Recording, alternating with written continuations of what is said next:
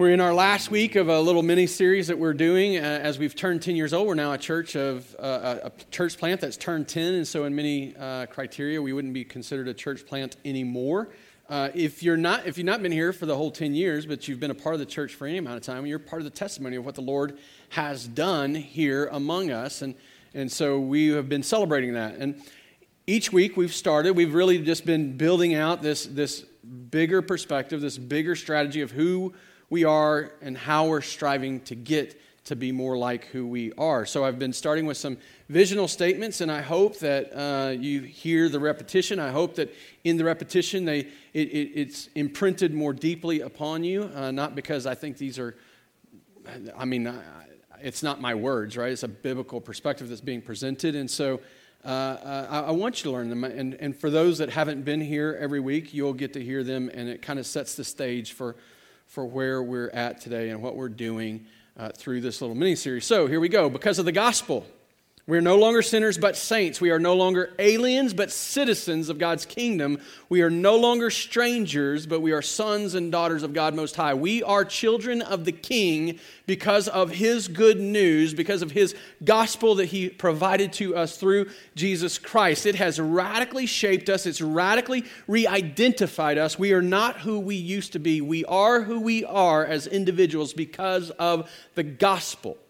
Because of what Jesus has done, He has made us new. Because of the gospel, we are who we are individually, and we are who we are corporately. We are members of the Big C Church, the church that spans generations and locations, and it spans people groups and ethnicities. It's a people of every tribe, tongue, and nation that exist and has existed, but that will exist for eternity. This people who are given to God's worship forever and ever and ever, from every tribe, every tongue, every nation. As we are members of that, that's a theoretical idea. Like it's difficult for us to even comprehend and apply, I guess, if you will. It's difficult for us to see that. So as important as being members of the Big C Church, it is important that we recognize we are who we are individually because of the gospel. We are who we are corporately because of the gospel, and that is expressed in and through the local church. We are physical people limited in time and place. Like we can't be more than one place at a time. We can't be more than one time at a time, right? Like all those science fiction shows that jumping all over the timeline, that's not real. You get that, right? Like we're not God. We can't do that. So it's essential that our expression of being members of the church happens inside the local body of believers. And so that happens right here. And so we are together.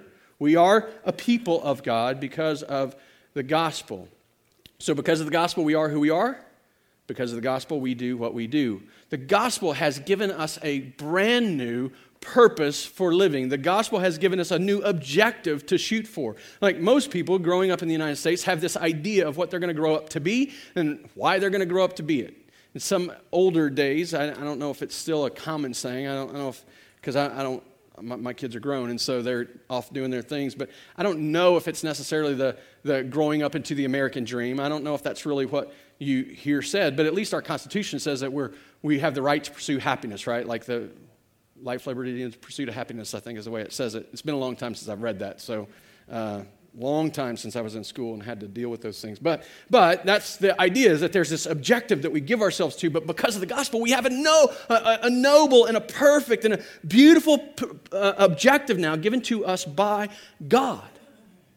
Because of the gospel, that objective is to be a people of worship that leads other people to worship. It's the purpose for which He's given us. He created us that we'd be a people of worship who would lead others through our worship to worship Him. And we're not talking about worship in the sense of just songs. That's not what we're speaking about. It's not that we didn't worship in singing, but our singing is not the only thing we do in worship. Our lives are given in worship to something, and God, through the gospel, has recreated us so that we can live in awe and adoration and devotion and obedience to Him as a form of worship, that in all of life We can give ourselves to his worship. And through that worship in all of life, it then spills out to lead others to worship. Part of that objective is to unite in this, to become one. This was Jesus' prayer for his people. Make them one, Father, as you and I are one, he prays in John 17. So we have this objective to unite in this, to be one in this mission of worship as members of Christ's family. We have this objective to serve one another selflessly with God-given gifts and abilities to his glory, for his fame, so that his worship in our lives of service leads those who we serve to worship, to see his glory. And we proclaim the gospel to advance his kingdom and multiply his worship. Our worship, our lives of worship start right here together. Right here, the very first people we lead to worship are each other. As we speak truth to one another in grace, it's as we give to each other, as we serve one another, it leads others in the body to worship him. But then we don't stop here. The objective, the purpose for which God has for us is to move beyond us so that his worship is multiplied among us and so that his worship is multiplied beyond us. So we go proclaiming the gospel, in order that people who don't know him today can come to know him and respond in worship to him. So that's the objective. That's the big goal. That's the reason we do what we do. That's the objective we're shooting for. But how do we see it happen? What are we doing to make it happen? Because I think we can all admit that we are not there yet. Every one of us struggle with these things. Every one of us have competing desires. Every one of us have competing priorities. It's always a struggle to prioritize him first and to not worship some other thing instead of the Lord. Well, how are we going to seek to make this happen? The gospel mission, the gospel objective, if you will, demands a gospel strategy, and he gave it to us. The Lord gave it to us. It's all through the scriptures. And that is then to multiply worship by making disciples. So you see multiply worship in our own life, multiply worship in the lives of others. We worship and lead others to worship. How are we going to see it happen? Make disciples, mature disciples, mobilize disciples. We make disciples. That's evangelization and assimilation. That's seeking to go out, preach the gospel. We've already talked about that. We go out and we seek to make new disciples, people who don't believe today. We go to them and we tell them the truth about their sin and God's grace, and we call them to believe. That's evangelization as a very basic definition of it, but that's what we do. But we also happen to live in a very Christian place, and so there's lots of Christians who live in Springfield who, one, aren't connected to a church, who can't express their identity as God's children, as God's people among the local body. And so they desperately need to be connected. So not only are we seeking to build entry points or on-ramps for those who aren't believers, we're seeking to build entry points and on-ramps for those who are believers. In addition to that, I do not want to speak ill of the body of Christ, but there's a lot of churches who preach consumer-driven messages that are more man-centered than God-centered. And we need to build entry points for people so that they can come and connect and hear and be grown in the gospel. So those entry points, those on-ramps are the making of disciples. And the big idea of that message was this: to be Christian is to be sent by Jesus to make disciples that multiply Jesus' worship. To be Christian is to be sent by Jesus. You don't separate those. It's the same thing. You can't be Christian. It is impossible to say, I'm Christian, but I'm not sent, because Jesus didn't make that division. Jesus didn't make that separation. He made disciples and he sent those same disciples, right? So that's the idea. It doesn't end there. It doesn't end at the making of disciples, but moves then to the maturing of disciples made. And the big idea of last week's sermon, Jesus' mission for the church, doesn't end at making disciples, but prioritizes maturing every disciple made so his worship is multiplied in the church and through the church.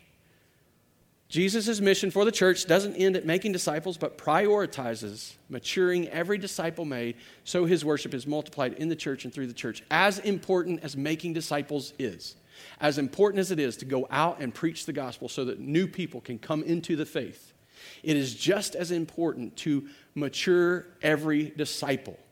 This is not two different paths that one day you're going to seek to mature people. This is one path. We make a disciple and we become responsible to that disciple, to that new Christian. We become responsible to see them grow up in the faith.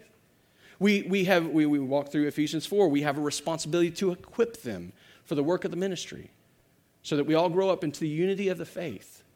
Now, you can go back and listen to the sermon. In fact, I would encourage you to go back and listen to all the sermons in this series if you haven't been here, if you've missed one, so that you can see how this all breaks out. But we're talking about this maturing of disciples in the sense of equipping, which is perfecting, completing, helping you grow up.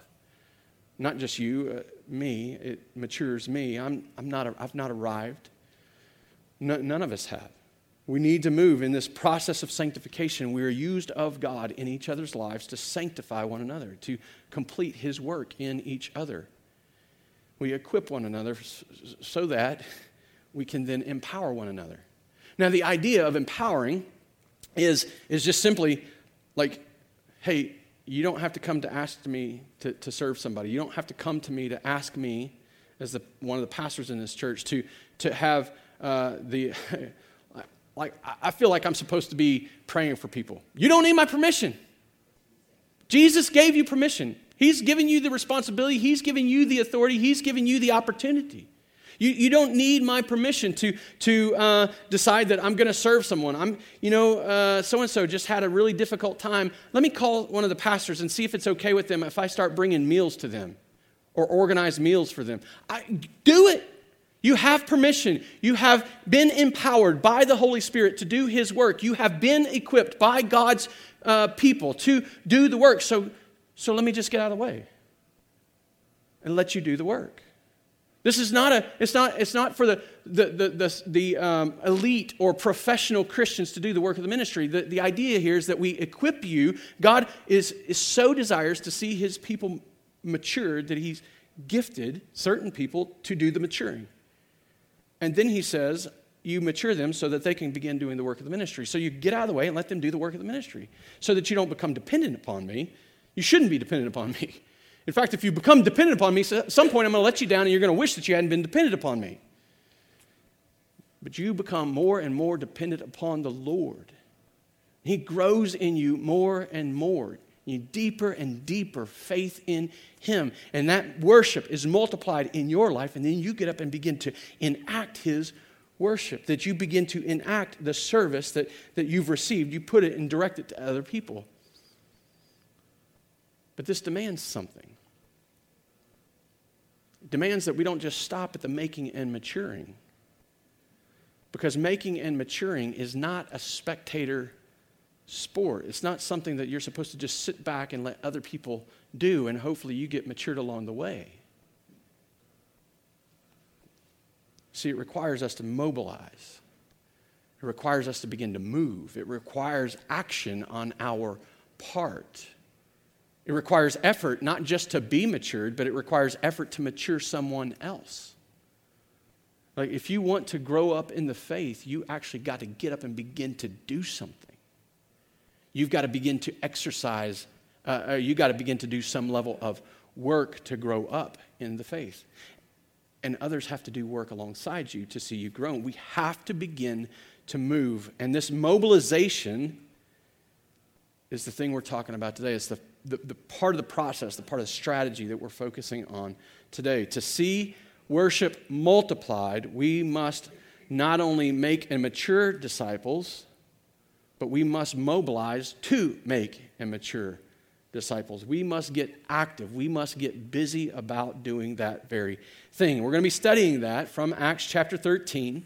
I would encourage you to pull a Bible out in front of, if you don't have a Bible with you, to pull one out of the chairs and get to Acts 13. We're actually going to be doing some flipping, and I want you to see how the Scripture unfolds, because this is not my opinion, but it's a biblical process that I think is laid out in the book of Acts and really across the whole Scripture. And so I want you to be able to look at and follow along. So Acts chapter 13, we're going to start in verses 1 through 4. We're going to kind of summarize the whole thing here in just a minute, but I want you to be able to stay with me. So I'd encourage you to have a Bible open, Bible ready, so that you can flip along and see these verses for yourself.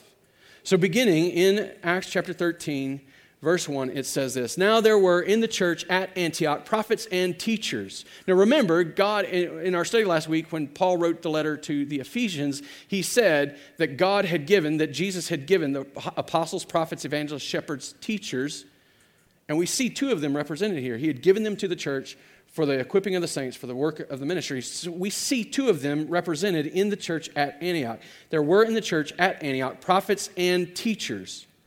Barnabas, he's the encourager. He's going to be called on to act in just a minute. Simeon, who was called Niger. Some people, not everyone, but some people think Simeon, who was called Niger, is the same guy who was called on to carry Jesus' cross after Jesus stumbled and fell in the street. And some people believe that this is the same man, that he later became a Christian.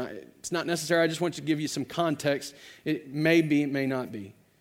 So there's Barnabas, Simeon, who was called Niger, Lucius of Cyrene, Manaen, a lifelong friend of Herod the Tetrarch, and Saul.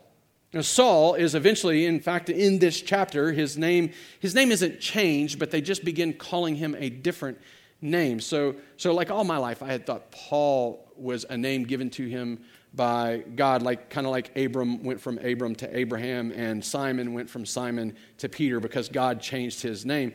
But truly, we don't see that happen. Actually, we just see that there's this dual name. Sometimes he's called Saul, sometimes he's called Paul, and this happens in this chapter. We see that transition in the church as they quit calling him Saul and began calling him Paul.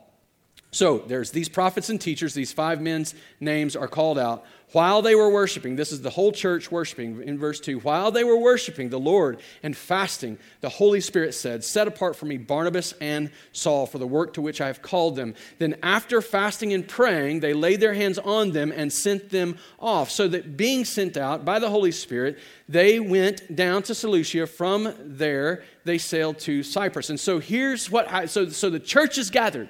Right? There's this gathering of the church. They're there together worshiping. I can only imagine that they're singing psalms to one another, that one of these prophets and teachers, one of these men that are called out, at least somebody in the church is teaching and bringing God's word to them. He's not expounding necessarily on the scripture, although he might have been, but he was maybe prophesying and bringing truth to God, fresh truth from God to his people so that they could learn, so that they could be taught.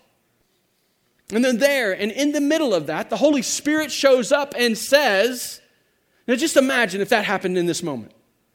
Like, what would you do? Now, I don't know that this isn't natural to us. This is different for us because we don't expect that to happen sometimes. But what happens? The Holy Spirit shows up and says, Set apart for me Saul and Barnabas, or Barnabas and Saul is the order that it's said. Set apart for me Barnabas and Saul, I have a work for them to do.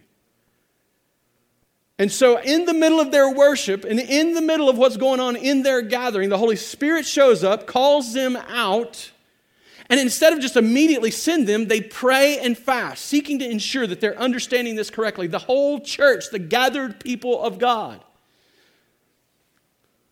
This gets me to the big idea. Jesus mobilizes his people with the authority and the power of the Holy Spirit to gather and to go, to multiply his worship among us and beyond us. Jesus mobilizes his people with the authority and power of the Holy Spirit to gather and to go, to multiply his worship among us and beyond us. This is God's primary plan for his people, or for his name to be made famous in the world. Where Jesus left off, he sent his people to continue on. It is through God's people that God intends to make his name known in the world. It is through his people that he expects and has planned that we would worship him and lead others to worship him. And that's exactly what is happening in front of us in this critical juncture in the life of the church at Antioch. The gathered people of God are critical to the process of going. They're critical to the mobilization of his mission. The gathered people are a critical piece of God's plan to make worship more, or to multiply worship in the world. Through his Holy Spirit, empowering his people, God has determined to continue the mission that Jesus began. But here's the problem. Where we stand today, somehow, some way, all through these years, couple thousand years of church history has demonstrated that somewhere along the way we have lost sight of this.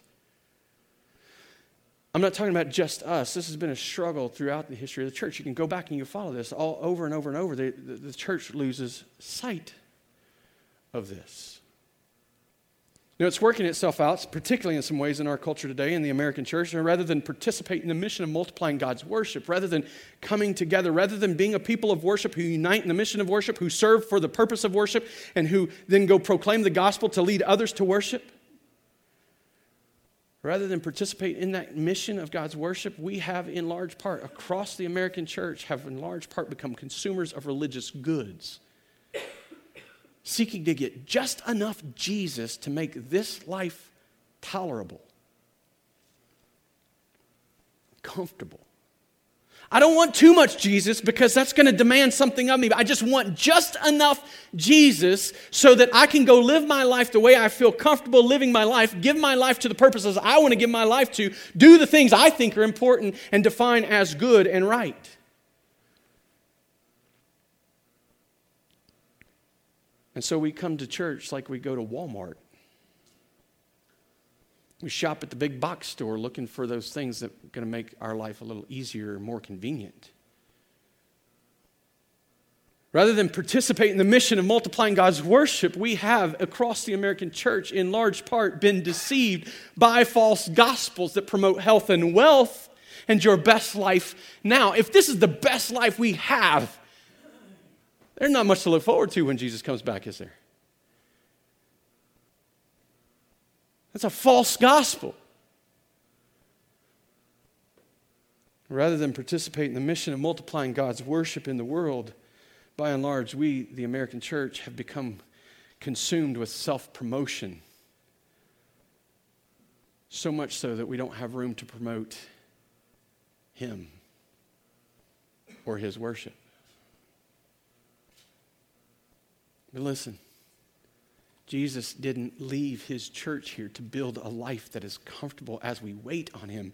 Jesus left His church here to be a mobilized mission force to continue His work.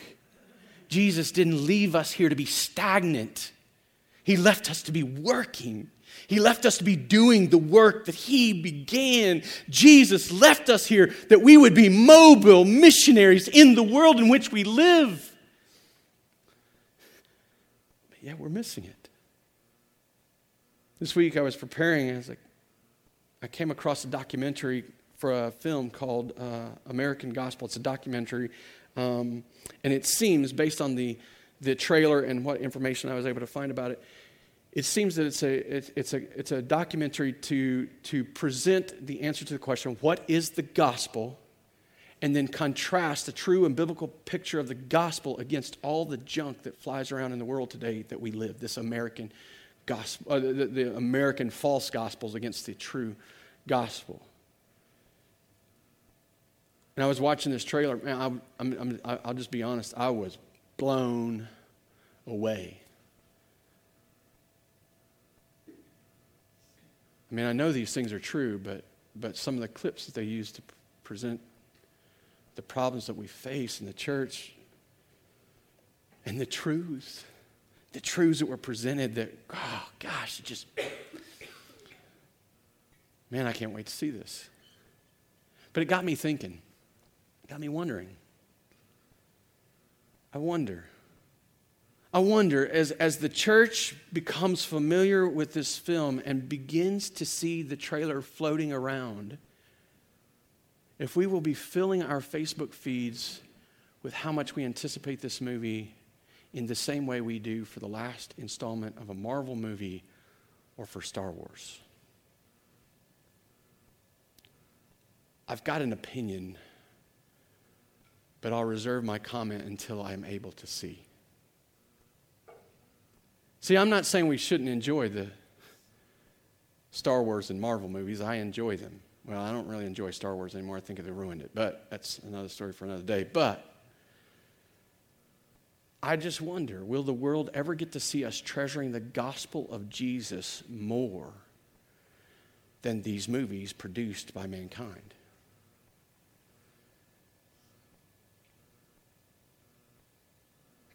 in the middle of this trailer, and I posted it to my wall. If you want to find it, go find me on Facebook. And because I'm feeling convicted in this moment, not just this moment, but that moment. What is the world going to know about me? In the middle of this trailer that I posted on my Facebook feed, or my Facebook wall, is a clip from a video that Penn Jillette put out, I don't know, several years ago, at least, I think it's like 10 years ago. I've seen it a number of times, heard people reference it a number of times.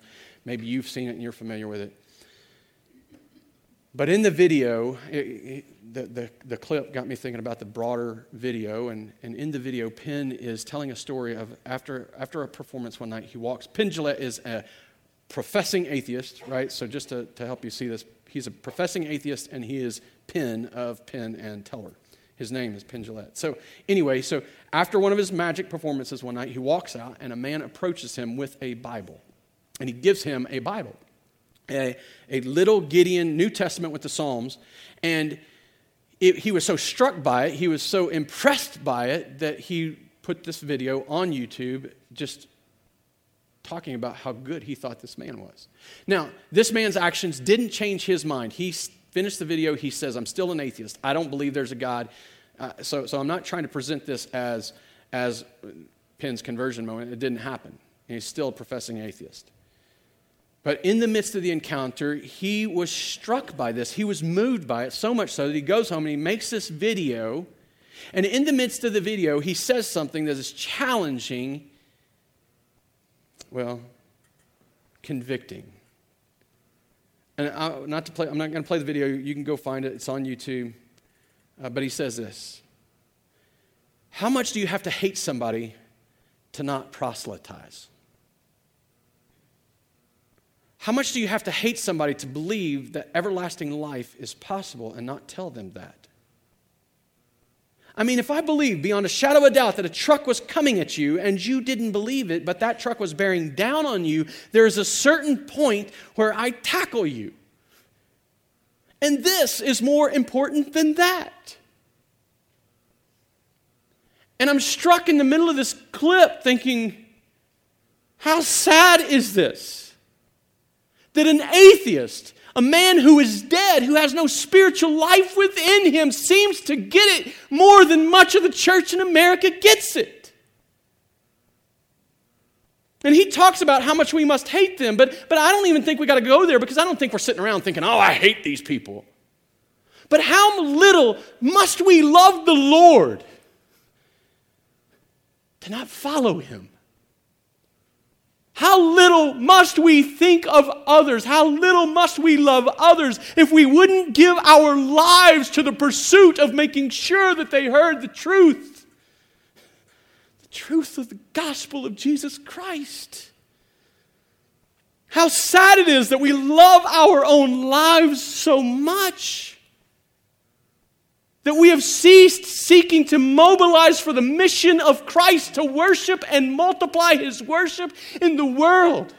That we would fight for comfort and American dreams and the pursuit of happiness. But listen.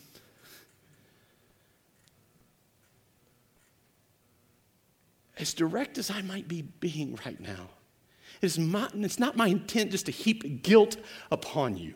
It's not my intent to just belittle you and make you feel bad about what's going on in the world, or even convict you myself. Listen, I want you to hear this as an opportunity that each of us have now to live in repentance and obedience. Jesus has mobilized his people for his mission with the authority and power of the Holy Spirit, so that we can gather and we can go to multiply his worship among us and beyond us. His mission, Jesus' mission of worship, has always been mobile. It's never been stagnant. It's never sat still. It's always been about moving in action and activity, being busy for the gospel.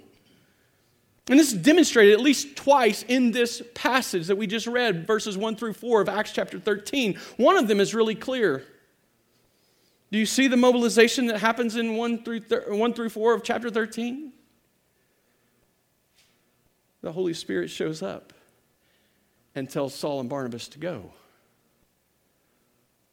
Don't stay here. Don't linger in the Christian neighborhood. Get up and go to this place that there's no Christians at.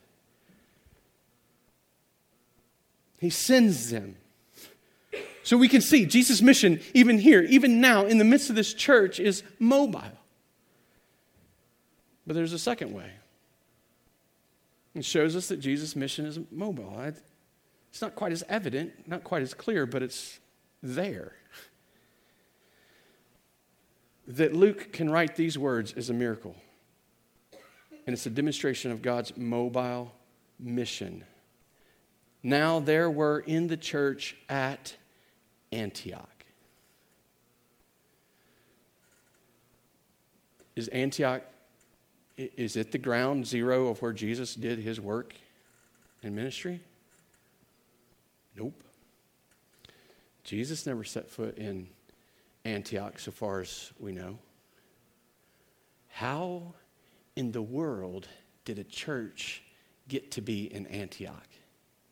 Except that the gospel moved from Jerusalem and Judea, Samaria, to the ends of the earth. In fact, let me just show this to you. Let me just show you the movement of the gospel and this mobilization of his people so that the gospel goes forward. Flip back just a couple chapters to Acts chapter 11, verses 19 through 20. Now those who were scattered because of the persecution that arose over Stephen traveled as far as Phoenicia and Cyprus and where? Antioch. What were they doing? Speaking the word to no one except Jews, it says at first. But, a contrast, but there were some of them, men of Cyprus and Cyrene, who on coming to Antioch spoke to the Hellenists also, preaching the Lord Jesus. Now, there's this persecution, there's this scattering, there's this movement, and when they go, they're going speaking the word. Some of them simply to the Jews, but others inside this group of people preaching the Lord Jesus to Greeks as well. Again, flip back just a couple of more chapters. We hear of this persecution, this scattering taking place. It starts at Acts chapter 8, verse 1. And Saul, you've heard his name once already. Saul was the guy who he was seeking in everything he did to end the church, to end the worship of Jesus, to end the proclamation of Jesus as the Savior. And when Stephen, this man who was a leader in the early church, is killed, Saul approved of his execution. That's what that verse is referring to. And Saul approved of his execution. And there arose on that day a great persecution against the church in Jerusalem. And they were all scattered throughout the regions of Judea and Samaria, except the apostles. And it seems in this passage that the apostles, the 11 and the other one that was picked later, Matthias, that they are left in Jerusalem, but there's this scattering, this people going out, right? They're leaving. They were scattered. And what did they do? They went about preaching the word. It wasn't the apostles' job simply to preach the word, although they had a responsibility to do that. Who was preaching the word? The people who would typically be sitting in the pews. Because it's not just for the elites and it's not just for the professionals. The preaching of the word belongs to the people of Jesus Christ. If you have been made alive by the Spirit of Christ, you have been given the opportunity and the responsibility to preach the message of Christ. But it didn't even start. It started even before Stephen was executed. The movement of the gospel began before even that. Flip back just a little further to Acts chapter 1, verse 8. Jesus is standing on a mountain just outside of Jerusalem. He's standing on a mountain and his disciples are there and they're asking him, is this the time? Is time come that you're going to establish the kingdom? And Jesus answers them in this way, you will receive power when the Holy Spirit has come upon you. You will be my witnesses in Jerusalem and in all Judea and Samaria and to the ends of the earth. Before the church was even realized fully, before they even understood what was exactly happening, Jesus was laying out his plan for them to join him in his mission to bring the gospel to the world.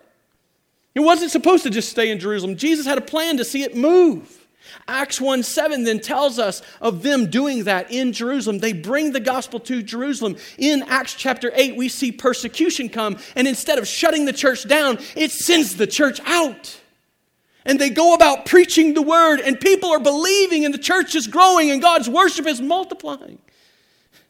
And now, empowered by the Holy Spirit, they're going about doing these things to the point that someone moves from Jerusalem. Someone ends up out of Jerusalem into Antioch. There's a map here just to show it to you, just to see what happens. This doesn't happen overnight. It wasn't an instantaneous thing.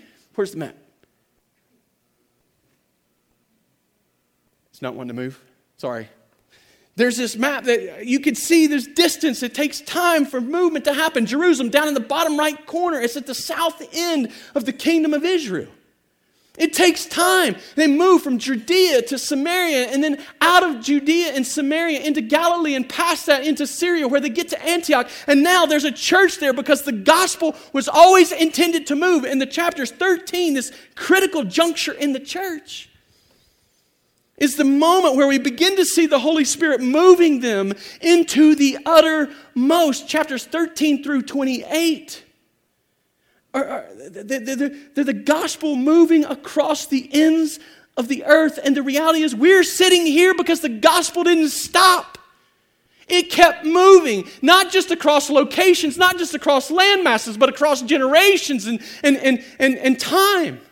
You and I are sitting here because the gospel continued to move in and among and through God's people. This has always been God's plan, and you and I, brothers and sisters, have the opportunity to be a people who pour our lives out for the gospel movement. In fact, we don't just have the opportunity as His people, we have the responsibility to get moving, to mobilize for the very purpose of making and maturing disciples so that God's worship is multiplied in the world.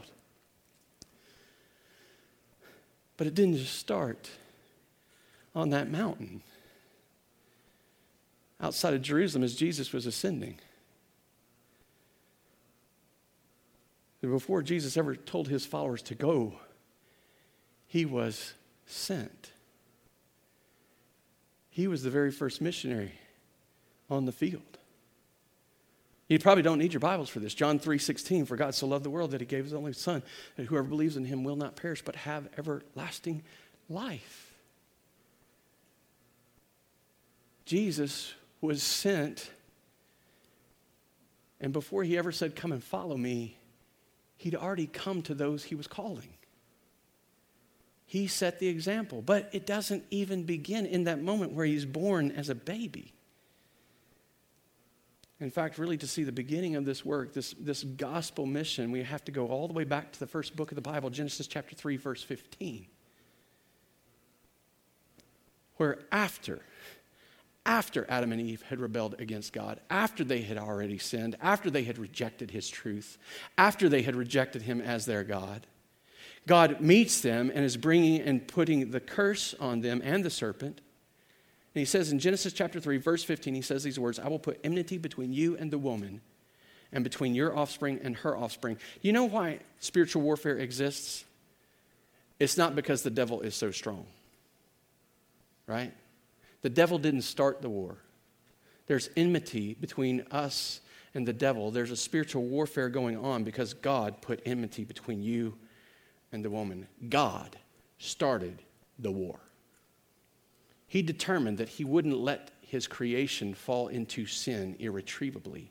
He determined that He would pursue us in the depths and darkness of our sin. He determined to get active and begin to do something. So He makes a promise. He promises to do this. And I am going to put enmity between you and the woman. That's a promise. And between your offspring and her offspring. That's a promise. He shall bruise your head, and you shall bruise his heel. He promises the very first promise that Jesus is coming to suffer under the sin and the destruction that the serpent might be able to bring. Not the destruction, the suffering that the serpent might bring, but He is coming to crush the head of that serpent. He is coming to win the war. This is the very first promise in the scripture that shows us that God is the missionary God, that his plan is that we be mobile, that we get up and we begin to do something to make and mature disciples so that his worship is multiplied in the world. This is what he's commanded. Jesus didn't command people, come and follow me, come and find me. I hope you can figure out your way to me. He came to us, and then he sent us to them. And he says, go to them so that they can hear the gospel. Go to them so that they can believe in the gospel. And because of this, even under the threats of great persecution, dealing with great suffering and trial and tribulation, many of them dying because of what they believe and because of what they preach. Even as a result of that, they are going about preaching the word of Christ, preaching the gospel so that people can come to believe and give their lives in worship of God.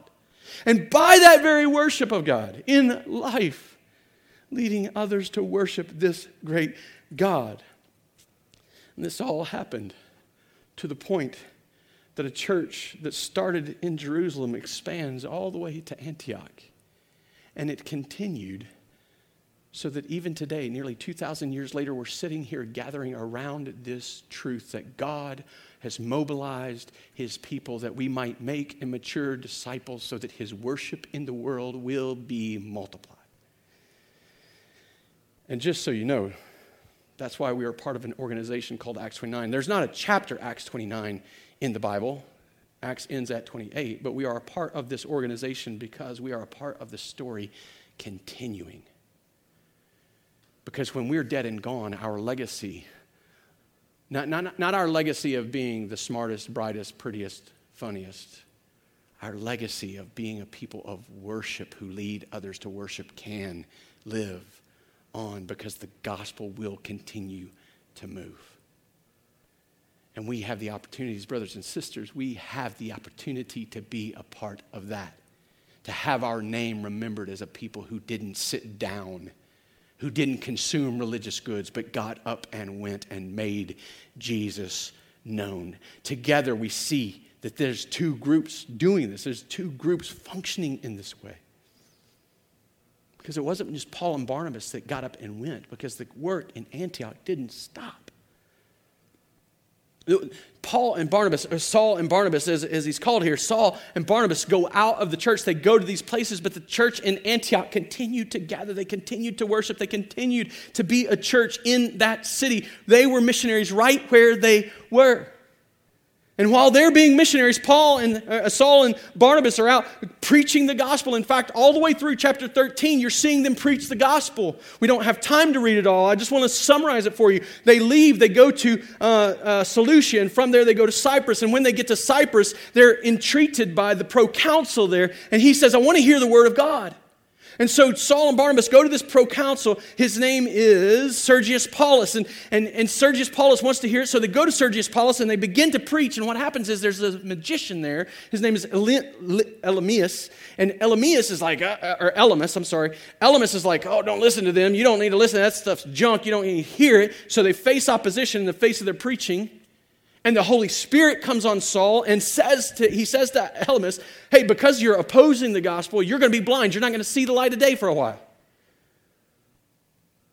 And in the midst of that powerful miracle, in the midst of that blinding, this man is blinded, the magician is blinded, but Sergius Paulus is given sight and he believes. And a man who didn't know Jesus, who wouldn't worship God, was made into a disciple that began to worship God. From there, they leave, and you pick it up in verse 45. I'm sorry, not verse 45, verse 13. They leave there, and they go to Paphos, and then came to Perga and into Pamphylia. John, that's John Mark, left them and returned to Jerusalem, but they were on their way to Perga and came to Antioch in Pisidia. It's a different Antioch. So there's Antioch in Syria, and then over here, there's Antioch in Pisidia. And they get into Antioch in Pisidia, and they go into the synagogue, and they begin to preach the gospel. And they talk about the history of God working in and among the Jews because they're in the synagogue on a Sabbath day. And in the synagogue, they lay out the history of God's work in and among the Jews, and then they come to this place where they demonstrate that Jesus Christ was the Messiah, and if they would believe in him, they would have life. And the people are moved. I mean, they are so excited. They're so celebratory that they came to them and they're like, you need to come back next week and tell us some more. And so the very next Sabbath, you pick it up in verse 44, says, the next Sabbath, almost the whole city gathered to hear the word of the Lord. Not just the Jews came to the synagogue, almost the whole city. This is Jews and Gentiles, everybody that's almost the whole city. I don't know how else clearly to say it. It's pretty clear. But when the Jews saw the crowds, they were filled with jealousy and began to contradict what was spoken by Paul, reviling him. You see, in some way, I think we think that this is supposed to be easy. Like, oh man, we got this pep talk at church today. Made me feel a little bad, then kind of lifted me up. I'm going to go out there and I'm going to move and I'm going to preach the gospel and it's going to be easy. No, in fact, the pattern is that you go out and preach the gospel, you face some opposition before you ever see any fruit. They began to revile him and persecute him. But the Spirit was on him. In fact, it says in verse 48, regardless of what the Jews began to do to revile Paul, it says, when the Gentiles heard this, they began rejoicing and glorifying the word of the Lord. They began to worship. And, verse 48, and as many as were appointed to eternal life believed. Holy Spirit power appointing his people, bringing life to his people, and his people believing. And the church, boom, there it is. Because the mobile movements of the gospel, because the mobilization of his people. The whole church at the moment of the calling of Saul and Barnabas, at the moment that they're gathered in worship, becomes responsible. What are we going to do? The Holy Spirit has said to send them out. What are we going to do? So they fast and they pray and they seek the Lord's insight and guidance. Is this of you? Yes, it is. So Saul and Barnabas go. The gathered church is critical to be part of the going church or the going process. Will they obey or not? Will they love themselves and their comfortable life inside the church more than they love those out in the world that desperately need to hear the gospel? Will they love what they are able to consume under the teaching of men like Barnabas and Paul? I mean, just imagine what the sermons were like then. I mean, sorry, you deal with me. I'm not either of them, but imagine what it was like to sit and listen to Paul speak. His words is powered by the Holy Spirit, just breaking us in two, but then building us up in grace. Barnabas, a man of encouragement that would make us, oh my gosh, not just build self-esteem, but encourage us with the truth of the gospel of who we are because of what God has done. Are they going to love that more than they're going to love Jesus and the mission he'd given them? Well, we know because we have the testament here what happens. And the lesson we learn from that is that participants in Jesus' mission must be mobile. We must be mobile. We must be moving. We cannot participate in this mission if we don't get up and move. And we do that moving in two ways. We do that moving in gathering and in going. And just so you see how this works itself out, gathering and going as participants in Jesus' mission of worship is what it looks like to live every day as an act of worship. These are both worship. And so structurally, practically, we build those out here at this church, gathering in large group. We're here, gathered together for the glory of God and the preaching of his gospel.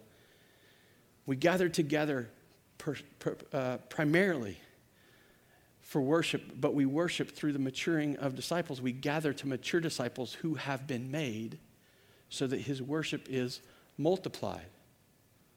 But we don't just gather in large group. We gather in large group and small group. It's a paradigm that was established in the early church. You see them at the temple gathering for worship and learning. And then you see them gathering in each other's homes. So we talk about it in terms of gathering at temple and gathering around the table. At the temple, we gather for large group, for a time of teaching, for unity to be brought, for vision to be preached, for God's glory to be magnified among us. But then we gather around in small groups around each other's table so that we can build the fellowship, so that we can strengthen one another in life together, so that we can mature as disciples together as we pray for one another, as we lean into one another, as we serve one another selflessly with the gifts that God has given us. But then we don't stop at the gathering, we go. We got the temple and we got the table and then we've got the town to think of because here's the thing, if you think about this, is God doesn't demand just the hour and a half on Sunday morning and then maybe an hour during the week at the community group, an hour or two at your community group. I mean, what happens to all the other hours in a week if all we've got is church on Sunday morning and community group on whatever night I go to community group? What the rest of it's mine, I guess. I get to go do whatever I want. No. The rest of it's God's. And he says, in that time you go, you live in the world, and you make his presence known in the world. You go to make disciples who will be matured, to multiply worship. The beauty of it is that in this place, this is one of these places, this time together is a time where we can come together and we can both seek to mature disciples and seek to make disciples, because this is the place that people think church happens. This is the time of the week that church happens, and it is a time where we gather so we can join together in this mission of multiplying God's worship as we both mature and make disciples. But it doesn't end here. You see, you're about to get up and go into a city that desperately needs you to go and preach and proclaim the word of the Lord. But we'll not be able to do it on our own. The most we can do is bear physical fruit. Physical gives birth to physical. We need something more. Mobilizing to make and mature disciples demands Holy Spirit authority and power in order to multiply worship. All the way through this passage, all the way through Acts chapter 13, actually all the way through the book of Acts, is the Holy Spirit that makes the efforts of the church fruitful. The Spirit is present in their worship gathering. The Spirit calls Barnabas and Saul, also known as Paul, to get up and go. The Spirit gave Paul power in Salamis that would blind the magician Elymas and convince the proconsul that the gospel was true and believable. The Spirit led Barnabas and Saul from place to place and brought spiritual and eternal fruit out of their physical efforts. Listen, Jesus mobilizes his people with the authority and power of the Holy Spirit to gather and to go, to multiply his worship among us and beyond us. Will we prioritize this new gospel rhythm of gathering and going for worship and to multiply worship? Or will we be like those other Christians that Penn Jillette notices? Love Jesus too little. Love others too little. Just too busy doing their own thing. Living their own life. Loving themselves way too much. Today is an opportunity to answer the call of God to be a people who are mobilized for his mission to see worship multiplied. As a personal testimony, just real quickly. Years and years ago, I committed my life to get up and go and do the things that God has called me to do.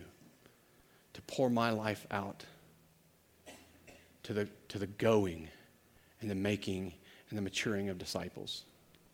Now, I'm not about to stand in front of you and say that I've arrived at some level of perfection, because if you spend much time around me, you can see the competing desires. You can see the priorities that I wrestle through. You can see the flesh at war against my spirit. But I am here to tell you that there's a spirit within me that lives and is growing stronger and stronger, because his Holy Spirit is growing me and maturing me and making that my desire deeper and deeper. And so simply, I just want to ask,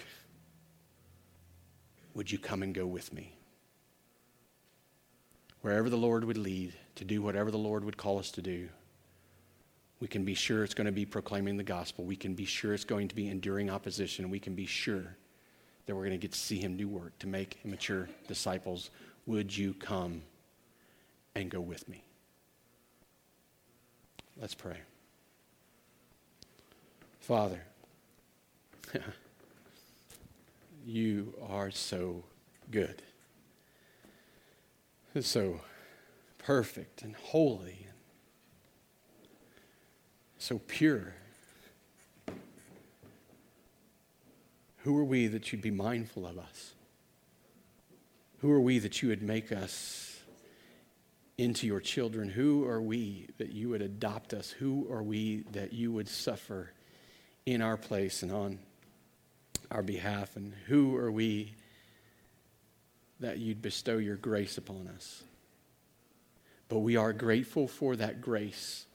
Grateful that your goodness doesn't burn us up, but instead benefits us. Grateful that your goodness doesn't push us away, but that in your grace, your goodness draws us in. So will you help us?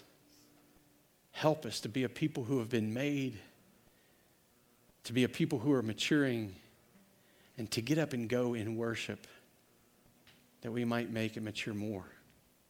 And that your gospel power, your gospel truth, your gospel grace might be known through us.